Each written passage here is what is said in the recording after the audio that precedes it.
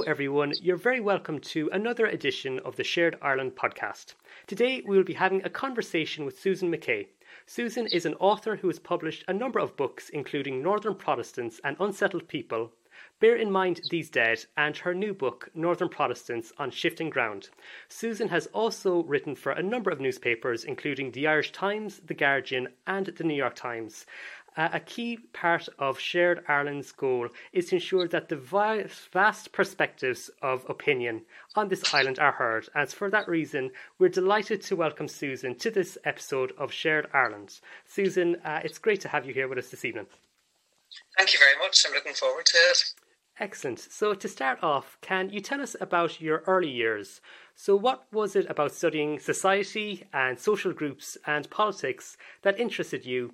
And how did this lead to you writing your critically acclaimed book, Northern Protestants and Unsettled People? Well, I suppose I was born into a Protestant family in Derry in the late 1950s, so I kind of came of age with the Troubles. You know, I was just starting to go to secondary school when everything just went off the rails in Derry.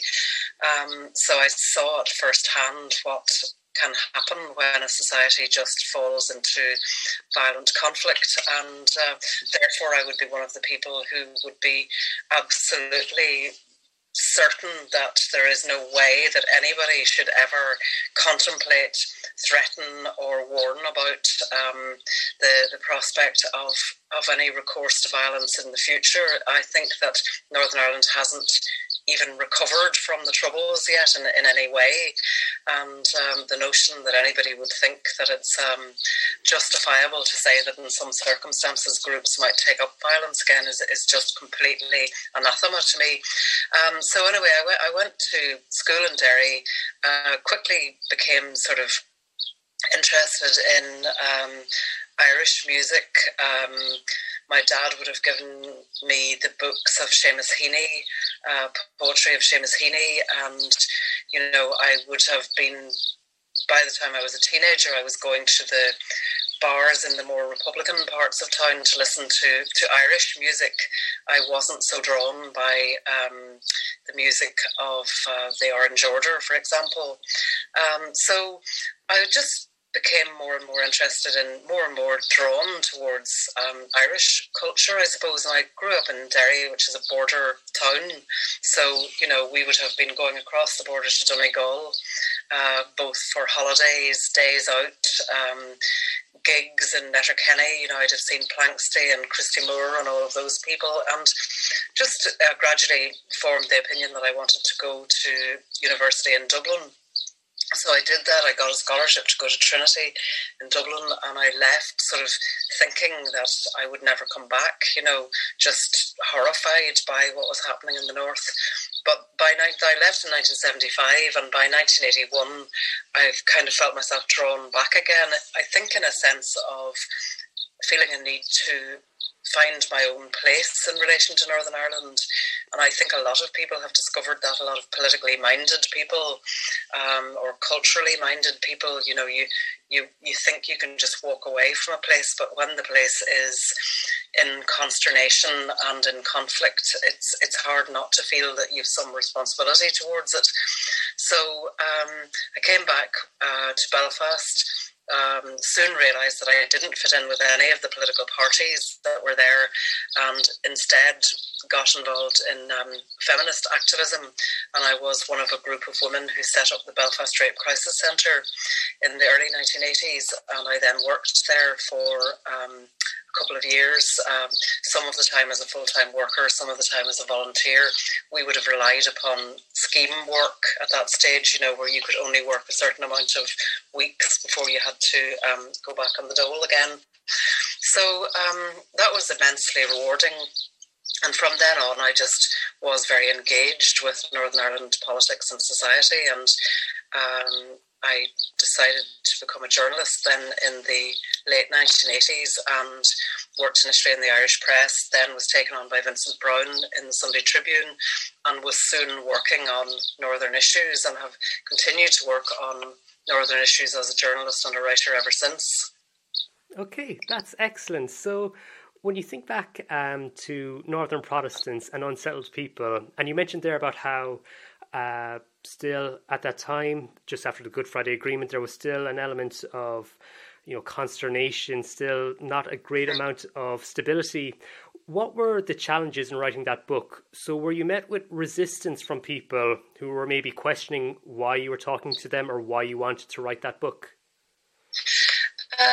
No, I surprisingly was met with very little resistance. I feel that part of that was because I wasn't very well known as a journalist at that stage, and I was a young woman, and as a result, I think a lot of the more traditionalist, patriarchal type men didn't take me very seriously, and so therefore they gave me interviews in which, because people used to say to me, how come those men were so open and frank with you? And I really do think that there was an element of it with some of them that they just didn't think I would understand anyway, so they could speak freely. But one of the reasons I wrote the book was because I felt that there wasn't enough understanding, especially in the Republic where I was living at the time, of the diversity within Northern Protestantism.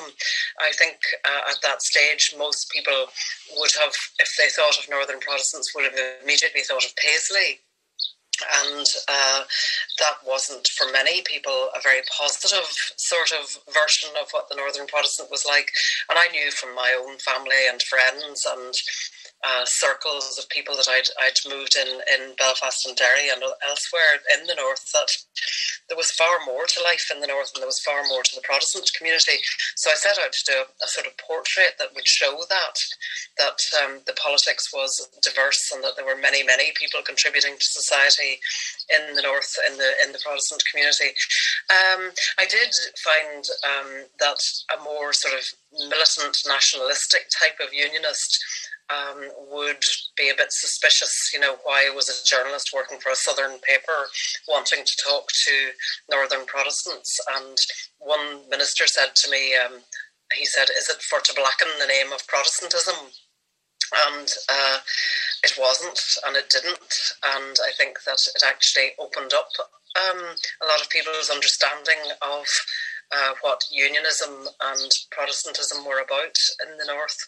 But 1998 was a very interesting time, obviously, to be writing the book. It was I spent a lot of time, talking to people who were making up their minds or trying to get other people to make up their minds in relation to the Good Friday Agreement and the period of the referendum for the Good Friday Agreement.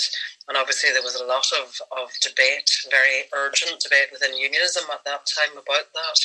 So when it came to 21 years on, it was a very different time. We did 20 years of the Good Friday Agreement.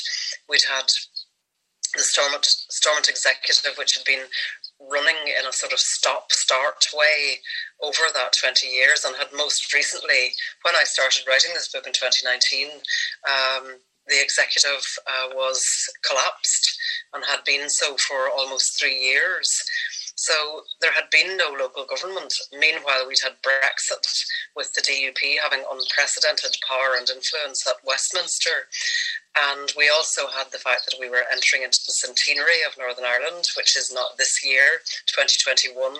And we also had the fact that there's a census due, which is probably going to show, that the Catholic community has potentially become the bigger community in Northern Ireland. As it is, it's only among the over 60s that Protestants have a significant majority, and among school children, the majority is Catholic. So the North is transforming in many ways. And then, of course, in the course of writing the book, amazing things started to happen, like the DUP appeared to implode. They ousted their leader. They've had bitter battles in the public eye, which is unheard of in the DUP. The Ulster Unionist Party also, in a gentler way, ditched their leader and have taken on somebody who appears to be determined to take the party in quite a different direction. But I also felt on starting into Northern Protestants on Shifting Ground that I wanted to show the change that's happening outside of political unionism as well, because these aren't primarily political books. They're books about a community or communities, people within different communities, because not all Protestants belong to the same community. So I've really put to the fore people who wouldn't normally be asked for their opinions. So there are a lot of women. I found no difficulty in finding women. I find it astonishing that so many writers and journalists constantly seem to, and people organising events, put up manels and select a lot of men to comment with maybe one or two token women thrown in. So I've got lots of interesting women in there, and I've got lots of people from the LGBTQ community, and I've got lots of people who are involved in climate movements and you know, who are politically active but not necessarily in political parties, or who are active in non-unionist political parties. I think that there's a huge phenomenon now of pro-union non-unionists in the North, and many of the young Protestants who don't vote would fall into that category. They would be, on the whole, liberal people who will not vote for a party on principle that is anti-LGBTQ and which is anti-abortion and women's right to choose.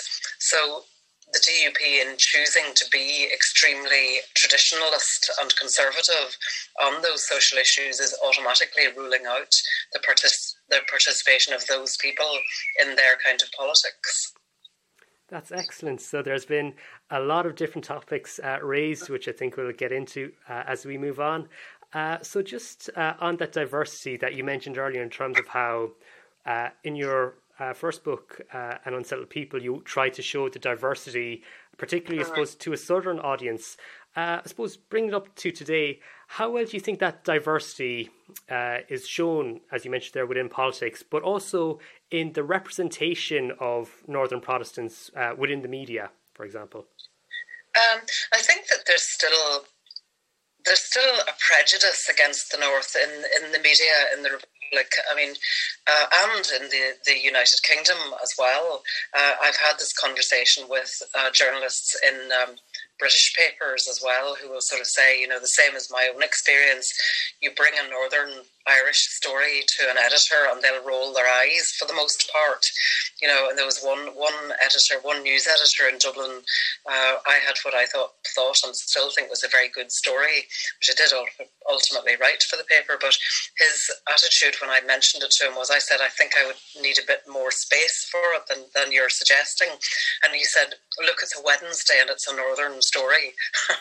You know, as if I was supposed to understand from that only on certain days of the week could you have a Northern story that was over a certain amount of words. Okay. You know. But I find it both gratifying and very interesting, the fact that my new book, which is only out a few weeks, went straight into Hodges Figgis bestsellers list in Dublin at number 2. And is still there. I think it's dropped to number 3 this week, but that's Sinead O'Connor's fault. Why did she have to bring her book out when she did? She'd be number 1 for years. There you go. Deservedly so. I'm a fan. Right. But yeah, so I mean, that gives the lie to the notion that people here are not interested in the North and in books that are about a deeper look at Northern society. So I think that's really good, because if we are to have conversations about potentially changing the constitutional status of the North and potentially talking about a border poll which could result in some form of Irish unity, that isn't just a thing for Northern Protestants and Northern Nationalists and Republicans to think about. It's also something that people in the Republic are going to have to think about much more seriously and in much more depth. You know, I think that people tend to there is a very partitionist mentality in the Republic still, I think, except in people in the border area, which is actually a big swathe of the country if you actually look at it. You know, if you take the border counties, north and south, into account, it's a big part of the country. But outside of that, I think, you know, in Dublin, Cork, Galway, and the further south regions, there is a kind of an attitude that is up there. it's up there. It's not our business. Let them get on with it. And there's the sort of rolling of the eyes when you talk about, say, what's going on in unionist politics. And there's a sense that it's not their business, but it bloody well is, and and they have to take the North seriously. It's, it used to astonish me when I was working in the Republic, working in the North, but living in the Republic during the days when people were still being killed on a regular basis in the North, and you'd come home from some absolutely horrific incident that had happened in the North, and people down here weren't even talking about it. It hadn't registered, and I think that means that there's a big disconnect in people's minds. That in the Republic, of course there are exceptions to that, but an awful lot of people just don't seem to realise that these things were happening just up the road from them, and it's so important that we absolutely make sure that nothing like that ever happens again in any part of the country. Yeah, absolutely. And I suppose just on that, as you mentioned, the partitionist mindset, do you think, I suppose for obvious reasons, has Brexit started to change how, I suppose, politicians, particularly in the South, interact with what happens in the North? I think Brexit has been profoundly damaging. I think that it has really unsettled people. It has brought the whole border issue up like a sort of itchy scar in a way that was completely uncalled for. It has caused enormous amounts of division. There's now the whole business of the border in the Irish Sea. So Northern Ireland now has two borders. It has its economic border in the Irish Sea, and it's got the border across the country. And the whole notion of the Good Friday Agreement was supposed to be that all of that was kind of softened so that normal relationships could develop between north, south, east and west. And, you had the fact that people in the North could have their own aspirations. They could aspire to be part of United Ireland. They could aspire to continue to be part of the United Kingdom.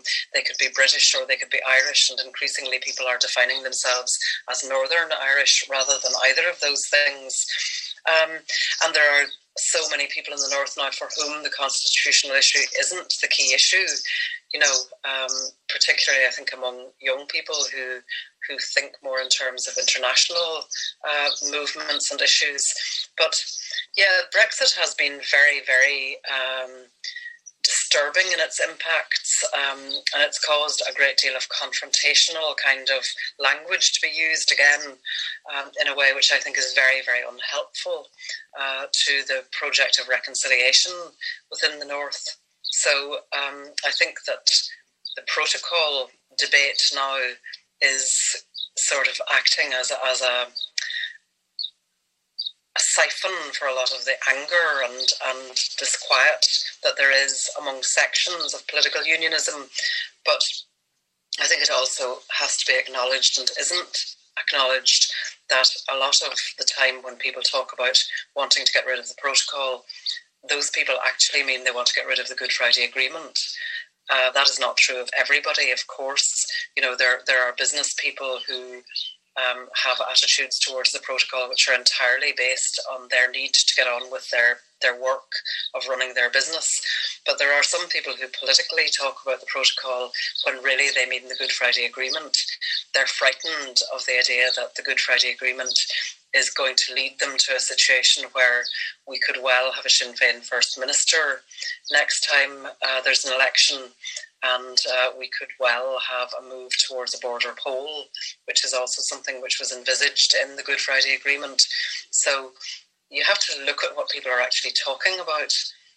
For example, I went to an anti-protocol rally in Portadown recently because I just had my doubts about some of the narrative that was going about, that, there was this, army in waiting of angry young people who were willing to get involved in paramilitarism and activism of that kind in order to defeat the protocol. And what I discovered when I went to Portadown just a couple of Saturdays ago was a lot of old boyos that I had known when I used to attend the Drumcree protests, and I'm sure they were looking at me and thinking, God, she's aged, and I was looking at them thinking the same, but they were people that I recognised who had been at Drumcree in 1997, 1998, 1999, and at that time they were there trying to ensure that the Good Friday Agreement wasn't implemented. They failed in that, and there were a lot more of them then, and there were a lot more young people involved then.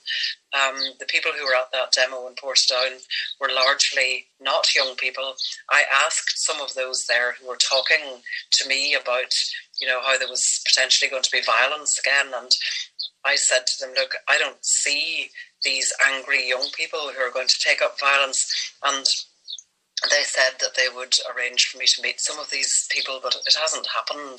And I think it hasn't happened because they aren't there. I think it's like a ghost army that they're talking about.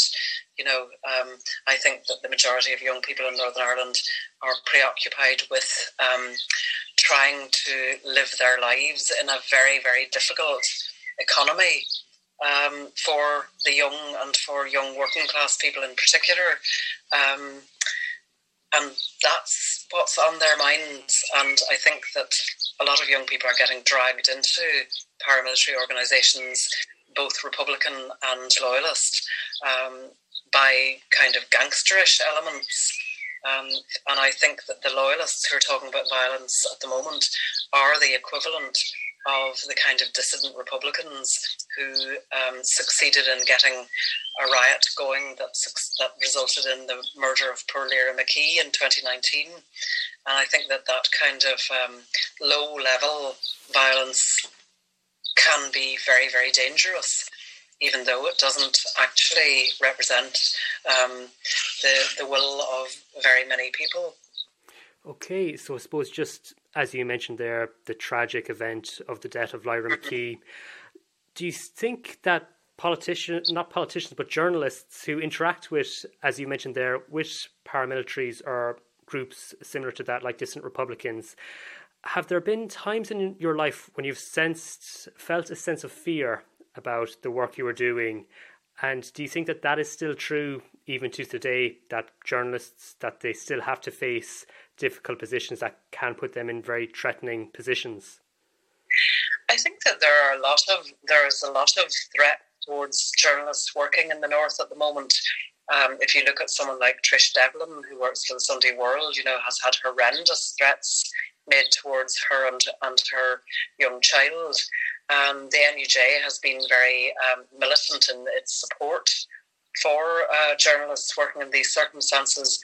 But again, if you look at what happened to Nicholas Watt of the BBC the other day in London, there's a lot of almost, the Trump-like behaviour of some of the crowds that are gathering now in Ireland, North and South, is disturbing for journalists because those people do not respect the media. I think it's very irresponsible of politicians to send out messages that the media is not to be trusted, that the media is going to tell lies about you, because that sort of gives people a sense that they have permission to be hostile to journalists. Loyalists in particular have always taken the view that the media doesn't tell the truth about them, that it lies, it never says what they say. But as someone who has over many years constantly sought out the opinions of loyalists, I just don't accept that. But what I do see is that a lot of loyalists simply won't talk to journalists, and then it becomes a self-fulfilling prophecy. But one of the most irresponsible things that I feel is going on at the moment in the media is the hyping up of this Loyalist Communities Council, the LCC. Their spokespersons are constantly being asked for their views on what's happening at the moment. Who do they represent? They don't represent the Loyalist communities that I know. They don't represent the women who have been running community centres in Loyalist working class areas, since as long as I can remember, going right back into the 1980s and before. That just happens to be when I got involved in activism in the North. So, these people have put themselves forward. It appears to have suited the DUP to cultivate a strong relationship with these people for whatever reason. But I really think it's regrettable when you see the likes of BBC Northern Ireland having spokespersons for the LCC, which includes within its number loyalist paramilitary organisations, having them on mainstream programmes when they don't have other people from those communities on those programmes, and when they don't have alternative voices. I don't understand why the DUP says loyalists have nobody to represent them. Surely it's the role of unionist parties to represent people living in disadvantaged areas. They haven't done a very good job of it, but it is their role and responsibility. Lots and lots of people vote DUP who have seen very little advantage from it, other than the fact that they wish to remain within the United Kingdom, and they vote DUP because it's the biggest unionist party and it's not Sinn Féin. But that's not, voting for a party simply because it isn't another party, and voting for it simply because it maintains the union, even if the union isn't actually delivering for you, isn't very satisfactory politics. Yeah, so I suppose just as you mentioned there, in terms of almost what is the benefit from the union, and going back to a previous question, do you have any confidence that that cycle of deprivation that is being faced in a lot of communities, both nationalist and unionist, when you look, I think was it yesterday, there was reports on the presence of loan sharks within many communities. Do you have any confidence that politicians from any persuasion can help to break that cycle of deprivation, or is it a case of, as you've mentioned there, that politicians will try to keep communities angry, but for their own benefit, essentially?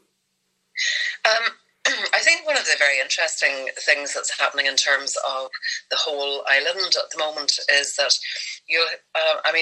one of the things that people said to me quite a bit was, we used to think of the South as being a Catholic state for Catholics, very dominated by the Catholic Church, a very authoritarian Catholic state.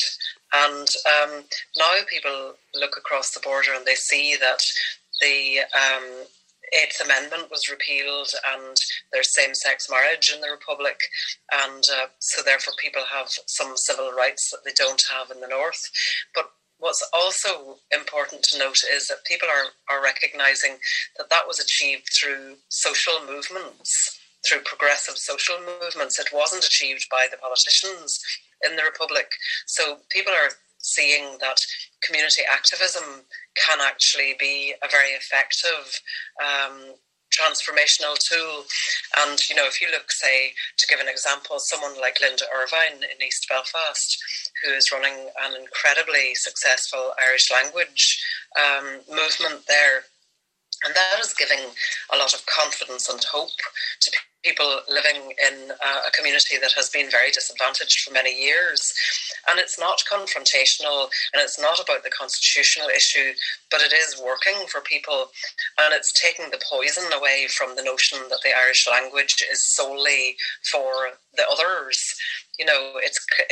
I've been to talks that Linda Irvine has given where she's talked about the way that it was, radical Presbyterians who saved the Irish language at certain stages in its history when it was suffering from neglect, and she talks about the way that a lot of little towns and villages that are very militantly loyalist have names whose names come from the Irish, and how enriching it is for people to know the language that's hidden within their place names and so on. So there's all kinds of ways that people are trying to transform Northern Ireland. There's a very strong Green movement in the north, and it's both local in that there's a Green Party which is very ably led, and there's also all kinds of international Green movements that people are involved in. So politics is changing in the north in ways that you wouldn't notice if you only paid attention to the political parties within unionism. Okay, that's great. And I suppose there is, of course, that famous phrase, never judge a book by its cover. But when you look at the cover of your book, it's very striking and very visual with the presence of the effigy of the Lundy. I suppose just going back to, as you mentioned there, the role of the media and how they can bring certain voices to the limelight. Do you think that Lundy mentality is still in place? I mean, even from your own perspective, last week, speaking at the Northern Ireland Affairs Committee, Claire Hanna used the phrase, a real-time attempt to Lundify you, the comment made by Gregory Campbell. Can you speak a little bit about that from your own perspective? So what were your thoughts when you heard Mr. Campbell make those comments? And do you think, does that reflect a certain element that kind of runs contrary, as you mentioned there, the growing green movement, or, you know, internationalism within Northern Ireland, that it's still that element of being left behind in some way? Well, let me first of all explain Lundy to anybody listening who doesn't know about Lundy. The image that you refer to, it's a photograph by the brilliant Derry photographer Trevor McBride, and it's of the effigy of Robert Lundy. And I think it's a very beautiful, enigmatic face, but some people think it's very garish. But I kind of liked it because I think it's quite sort of drag queen looking. You know, it reminded me of RuPaul, who was in the Drag Race TV program, and just that sort of notion of a different sort of male face. But also its deeper, longer term meaning is that Robert Lundy was the governor of the city of Derry at the time of the Jacobite siege on the city in 1689, and he did not feel that the city could withstand a prolonged siege, so he wanted to negotiate a surrender. And the apprentice boys of Derry decided that that was not going to happen, so they shut the gates against the Catholic army of King James, and that from that has developed this whole sort of model of Northern Ireland unionist politics, which is no surrender and fight before you'll yield. And these are not just historic notions. I mean, let's just look at Arlene Foster when she was obviously on the point of being ousted, and obviously was feeling deeply uncomfortable and deeply threatened in her position within the Democratic Unionist Party. She said, she was asked how unionism was going to manage to get the protocol done away with, and she said, well, I think the problem within unionism is that whenever we're in difficulty, we look for a Lundy. And, you know, I think that was evidence that she knew that she was becoming Lundified. She was going to be blamed. She was going to be ousted, banished, whatever. You know, Lundy had to leave the city of Derry after that. He fled, apparently, down a pear tree and made off. And every year in Derry in December, the effigy of Lundy is burned, and it used to be a very fierce thing. It's now much less so because of really good work that's gone on between the Apprentice Boys organisation and the Republican and Nationalist communities in Derry. But anyway, Arlene Foster talked about Lundys, looking for Lundys, and also more recently, Edwin Poots, in his inaugural speech as leader of the Democratic Unionist Party, said, and bear in mind, people were looking at this man thinking, is he going to say something which is open-hearted? Is he going to say something which talks about the community, meaning the whole community? But no, he said, history tells us that when unionism's back is against the wall, it'll come out fighting. You know, and again, just it's this model of, you know, we will fight, we will be right, we will not bend, we will not yield, we will shut the gates, you know, we will not surrender. And it's just so not a suitable politics for the period that we're in, the 21st century, 21 years on from the Good Friday Agreement with its project of reconciliation. But so after the first Northern Protestants book came out in 2000, there were various people who called me a Lundy, meaning that I was a traitor to my people, and they said that I had, you know, sold out to a nationalist narrative and various other things like that. But at the time, I suppose I was a bit stung, even though by that stage I would have joked that I was a Lundy, and I, you know, would have been friends with various other people who had also been accused of being Lundys. But this time around I found a cheerful set of people who are quite happy to be called Lundys. And, you know, what one person, Claire Mitchell, who's another writer, I'm very interested in the 1798 rebellion, when Protestants and Catholics were united in that project. But Claire talked about, she told the story about how they'd had a workman into their house in Belfast, and how he had assumed that they must be Catholics, and as a result he had referred to Derry. He'd talked about being from Derry or something, as a way of kind of showing them that he was open-minded and would talk about Derry if that was the way they wanted it. And her husband then managed to throw the word Londonderry into the conversation 3 or 4 times. And she talked about how she thought it was a lovely example of the kind of generous everyday negotiation of difference that goes on. But she referred to herself and her husband as being, she said, we're not Catholics, we're Lundies. We're, in other words, we're Protestants who do not subscribe to a particularly narrow exclusionist version of Protestantism or unionism. Okay, so as you mentioned there, Arlene Foster this week saw the end of her time as First Minister of Northern Ireland. How would you assess her tenure during her time in the role?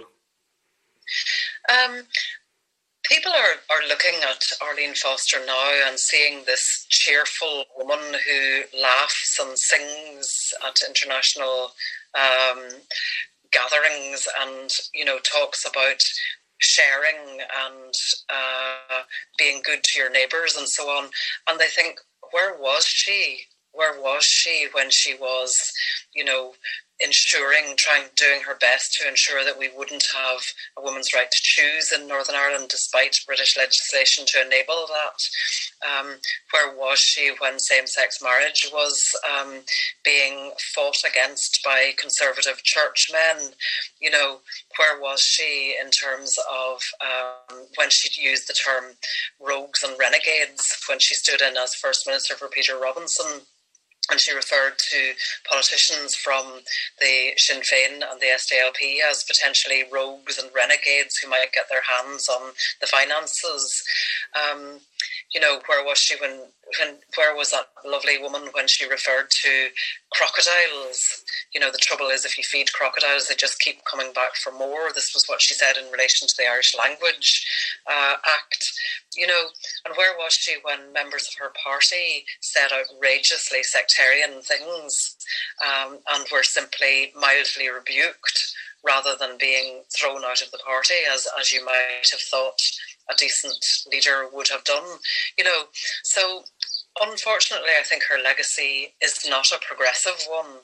I think that she was liberal by comparison with Edwin Poots and Paul Givan, but liberal in the DUP means you abstain in a vote to ban gay conversion therapy rather than utterly rejecting it. As the DUP did. Clearly people should have been voting for a ban on conversion therapy if they had any awareness of what a heinous practice it actually is. So it doesn't take a lot to be called a liberal within the DUP, and she was that by comparison with other members of her party. But sometimes it appeared that Arlene Foster was not really trusted by the men in her party. I often had the sense of her as a kind of a hostage of a group of men who were constantly sort of watching her every word, and that she was trying to prove that she was as tough as them all the time. And there's an interview in the book with Claire Sugden, who's an independent unionist, and she was Justice Minister for a brief period in the previous administration in the North. And she talks about how the women who succeed within politics in Northern Ireland are often women who are not particularly feminist. They tend to be women who demonstrate to men that they're willing to do things their way, rather than looking at the point of view or the perspective of trying to get more women from a more diverse background into politics. DUP women politicians have consistently sort of said, no, we would not support, for example, any kind of use of quotas to raise the number of women in politics. They say it has to be on merit. And they haven't obviously looked at the fact that merit has not worked for women. It continues to deliver some very mediocre men, while some very brilliant women remain excluded. Okay, and I suppose thinking about three men who will probably be pretty important in the future, I suppose one issue that Edwin Poots might have, which Arlene Foster to some extent didn't, is a strong challenge both from Doug Beattie, who is trying to position the UUP as a more inclusive approach to the union, and then on the other side you've got Jim Allister, who's presenting the argument that the DUP is almost giving too much to Sinn Féin. What impact do you think the fragmentation of unionism will have on the everyday politics of Northern Ireland, but then leading on to what the constitutional future may be? I think that the DUP is hemorrhaging voters to primarily at the moment the TUV and Alliance. Alliance is a huge threat to, well, I shouldn't use the term threat, because I think that kind of militaristic language is one of the problems in the North at the moment.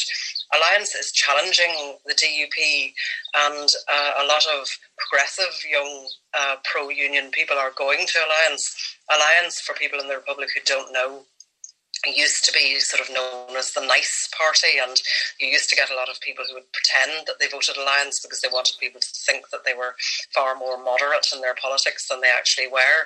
But under Naomi Long's leadership, Alliance has become a very rigorous party, and a party that takes well thought out progressive positions on quite a lot of issues. So you're seeing young Protestant people going to Alliance, even though it isn't a unionist party, and indeed they may not even be unionists. They may not be pro-union. They may have all kinds of politics, but they're going to Alliance. TUV. Jim Allister, to me, is like the sort of ghost of Paisley past. He's kind of the unionist who is constantly alert for sellouts, who constantly feels that that there is a threat to the union and people have to be militant and vigilant about that. But he is pretty much a one-man band. He's a very able politician in many ways, but he hasn't succeeded in attracting large numbers of people. So it's hard to understand why Edwin Poots seems to be trying to retrieve that ground rather than trying to get some of the young people who are not voting or who want a more liberal sort of political representation. Doug Beattie is trying to change the fortunes of the Ulster Unionist Party, but it has been in free fall since it was eclipsed by the DUP not very long after the Good Friday Agreement. So he's got a huge job to do, and it remains to be seen whether he's going to be able to do it quickly enough to make a difference, because there is a growing movement towards a border poll, and the notion that Northern Ireland would have been better to have remained in the EU, and that what is going on in the North at the moment is evidence that the executive up there just simply doesn't work. There is a lot of evidence that it isn't succeeding in being stable and in representing the whole community in an appropriate way. And even the fact that people are having to turn to the Westminster government to get abortion legislation, to try to get an Irish Language Act, it doesn't speak of a fully functioning local government. But Doug Beattie, I think, is going to have to, and this has been pointed out by others, he's going to have to let the Ulster Unionist Party get smaller before it can get bigger, which is a very difficult thing for a leader to do. So while he's signalling that he wants to be more liberal, there are a lot of very conservative people who are elected representatives for the Ulster Unionist Party, and it remains to be seen what their attitude will be to the liberal direction that he's trying to take the party in. Okay, and I suppose, as you mentioned there, especially with regards to the Alliance Party and the moderation, some might make the point that represents the target market almost within a border poll, in terms of that is the group who could be swung either way, pro-unity or pro-union. When you're undertaking the interviews for your book, Was there a broad range in terms of how people viewed the potential for a united Ireland? Was there some people who were very much of they can be convinced, or were there others who would take the Arlene Foster line of if there's a united Ireland, they'll leave Northern Ireland? Well, actually, a lot of people were very annoyed at Arlene Foster for saying that, because she's in a position as a probably a pretty well-off middle-class person to leave if she wants to, but an awful lot of people don't really feel that they've got that option, and nor do they want to leave. An awful lot of people who live in Northern Ireland are deeply attached to the place, and they either don't have the option of leaving or don't want to leave. Their community is there, their family is there. So it didn't play very well with people when she said that, and she said it twice now. But I think that I was surprised by the fact that quite a lot of people were, not horrified at the idea of a border poll. A lot of people would say, well, we're going to vote to remain in the Union, and we want to remain in the Union, and we really need to be making a case for remaining in the Union. We need to be entering into debates about this so that we can put the case for the Union. But there were some people, including some people in the DUP, who had a fairly open mind in relation to a border poll, because they are democratic people, and they were saying, well, if there's a border poll, I'll be voting to remain in the Union. But if it comes to it, I wouldn't necessarily think it was the end of the world if a majority voted for some form of unification. But I think that there's a really big need for the parties, both North and in the Republic, who want there to be a border poll and want there to be some form of unified Ireland, to be receptive to the fears of the Unionist community about that. There's got to be a much deeper understanding of why people are attached to their Unionist identity, and why there is an element of people, and they are also represented in my book, who say that they will never accept a united Ireland, that they never will even contemplate it. So that's got to be dealt with in a generous-hearted way, because the Republic is going to have to change a lot to accommodate the Unionists of the North in the event of a united Ireland. It's going to have to change enormously, and that's not going to be necessarily entirely comfortable for a lot of people, and they're going to have to deal with the anger of Unionists coming into a united country that didn't want to. They're going to have to yield on a lot of issues that they probably feel they don't have to be yielding about. So it's not just a question for the North, it's a question for the Republic, and it's a question within the North, not just for Unionists, but also for Nationalists and Republicans to consider. It's no good people just saying, well, we've had to put up with being in the North when we didn't want to be here. We saw how that worked out.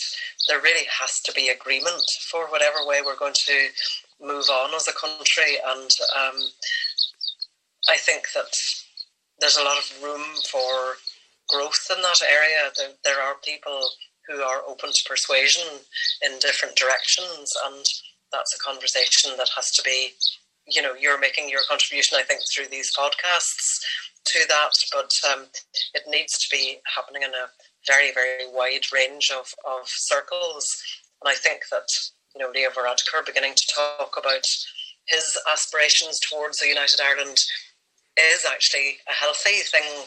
And I think that people in other political parties should be doing so as well, so that it isn't seen as a threatening thing. It's seen simply as a political aspiration, which is to be worked at by those who want it. Okay. By no means everybody in the North thinks that having Fine Gael politicians in the North would be a healthy or a wholesome thing, but it needs to be talked about.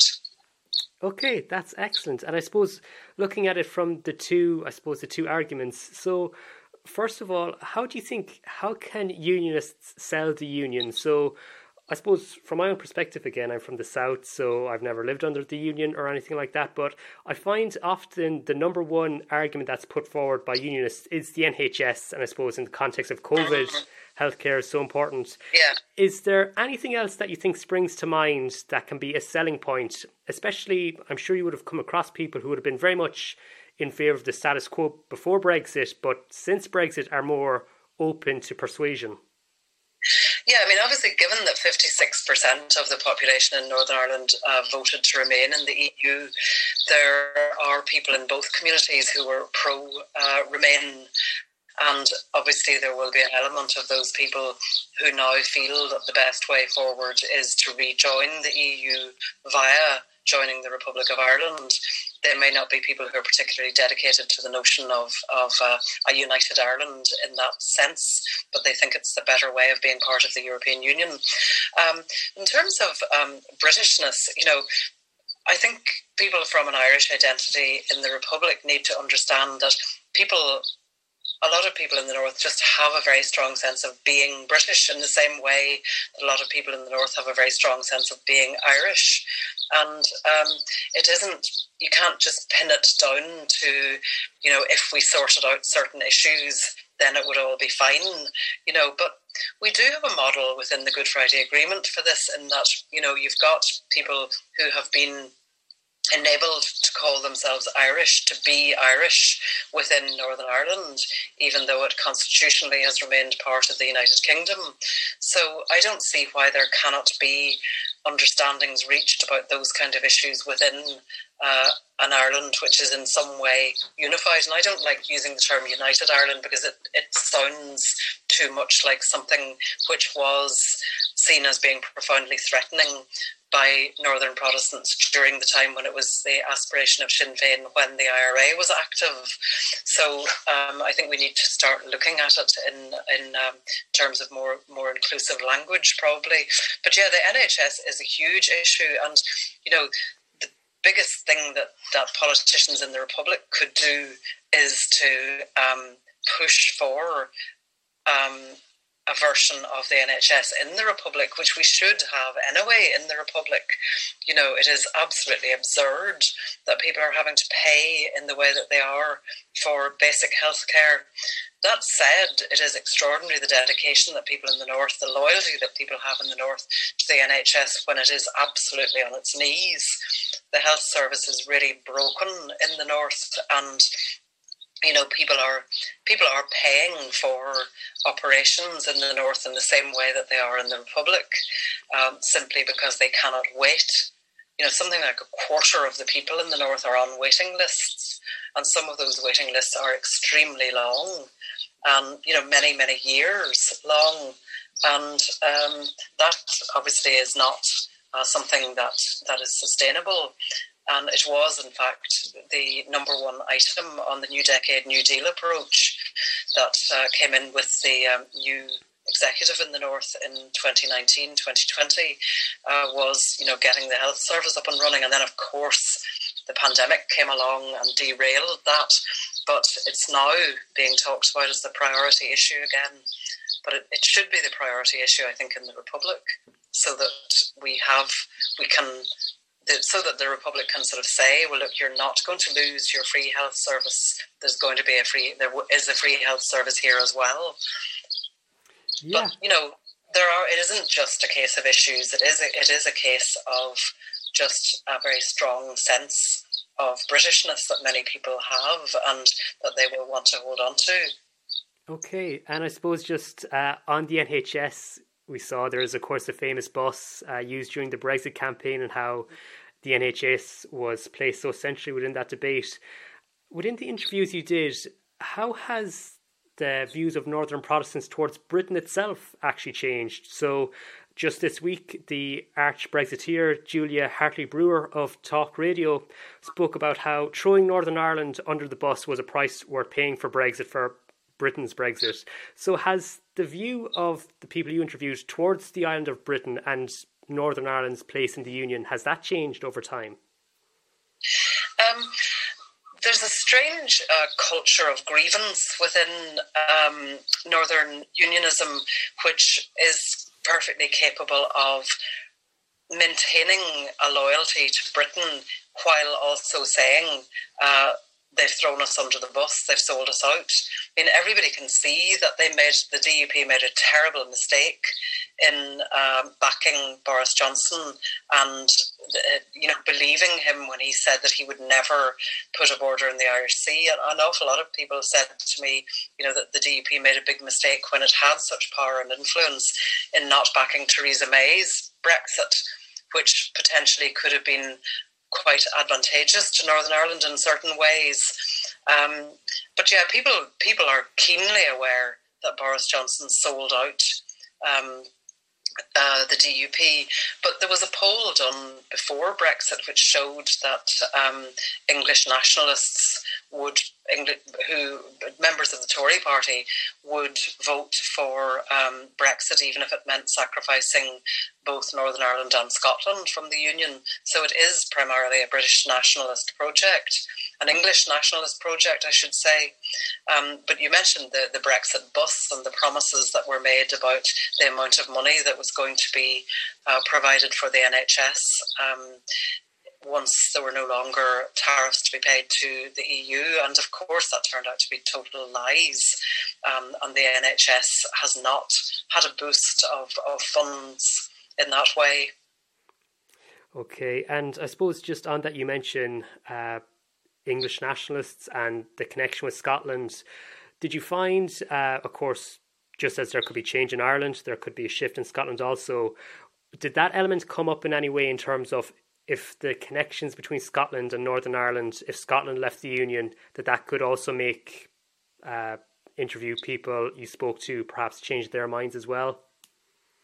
Well, it's very unsettling to people in Northern Ireland, the idea that Scotland could go independent, because there is a very strong connection between Northern Ireland and Scotland. And if you go up to the north coast on a fine day, you can see the buildings and the fences and the colours of the heather on the Scottish mountains. Northern Ireland and Scotland are very physically, geographically close. The ferry crossing from Scotland to Belfast, you're hardly out at sea when you're seeing the coast of Northern Ireland very, very clearly. It's a crossing which can be done now in a couple of hours. So there's a very strong connection there. An awful lot of Northern Irish people have gone to work in Scotland, have gone to college in Scotland. So it is unsettling, the idea that Scotland could go independent. But it also, we recently heard the First Minister of Wales talking about how, he felt that the Union was breaking up. So I think that the DUP is not talking about that. It's not talking about, where are we going to be with our loyalism if it's just us and the English have made it clear that they don't care, they don't want us. That is going to leave Unionists in Northern Ireland in a very lonely spot, having utterly rejected the notion of unity with their neighbours in the Irish Republic, then being sort of hung out to dry by the British government. But these are things that would be better spoken about than not spoken about, and the DUP isn't talking about them. And that's one of the things that a woman I find very, very interesting politically in Northern Ireland is Dawn Purvis, who was for a time the leader of the Progressive Unionist Party, a party which has very much diminished since then. But she talks about that, what's going to become of these people who have a keen sense that their identity is being stolen from them, but they don't really know what that identity is. Is it British? Is it Northern Irish? What is it? What is it? What's going to happen to it? And she talked about how she remembered around the time of the St Andrews Agreement, when up until that point the DUP had been militantly saying that it would never subscribe to the Good Friday Agreement, and she started to say to people in loyalist communities, Ian Paisley is going to do a deal. He's going to do a deal. He's going to go into government with Sinn Féin. And the people were sort of saying, no, he'll not sell us out. And then people felt really shocked when that happened. Because the Good Friday Agreement isn't hugely different from the St Andrews Agreement, which the DUP signed up to. So if only unionism would promote conversation among its people about these issues, I think that it would make everything much less threatening and much less frightening. Okay, so I think we've been speaking almost for an hour now, and it's been excellent to hear the variety of topics that have come up within your new book. So I suppose one final question, thinking about the title of this podcast, Shared Ireland, what do you think is needed to create that shared Ireland where people, as you mentioned there, who are of immense pride within their Britishness, that they can feel as much a part of this island as someone from Skerries or any other part of the south of Ireland? Well, I think, as I've said, really what's needed is a lot more conversation, and conversation which is held in a non-threatening way, and conversation which steers clear of militaristic sort of language. There's a lot of throwing about of, sort of words that are quite warlike, talking of enemies and foes and, weapons and, using language in a way that evokes horrible shudders in anybody that lived through the conflict. So I think having conversations which are respectful is the key to moving forward. But I think that people really need to take seriously the fact that a lot of people in Northern Ireland really do want to remain within the Union, and they need to be asked a lot more about why that is and what it is that's there, and find ways in which, are there ways in which Ireland can be shared in a way that will not destroy those people's sense of their identity and their history, because there obviously can be, there are countries in which people with different identities have come to live peacefully side by side, and we appeared to be on course for that for a time with the Good Friday Agreement, and then Brexit came along and really did a huge amount of damage to that. Okay, well, I suppose on that point, we'll leave this conversation. So thank you, Susan, for taking the time out of your evening to speak with us here on Shared Ireland. It's been excellent getting to hear about your book and about the vast range, as you mentioned earlier on, the diversity within the Protestant community in Northern Ireland. So I look forward to reading your book, as I'm sure many of our listeners do as well. And I wish you the very best of luck in the future. Thank you very much. Thank you as well to all of our listeners, as usual, for your continued support of the Shared Ireland podcast. Míle buíochas agus iho, many thanks and good night.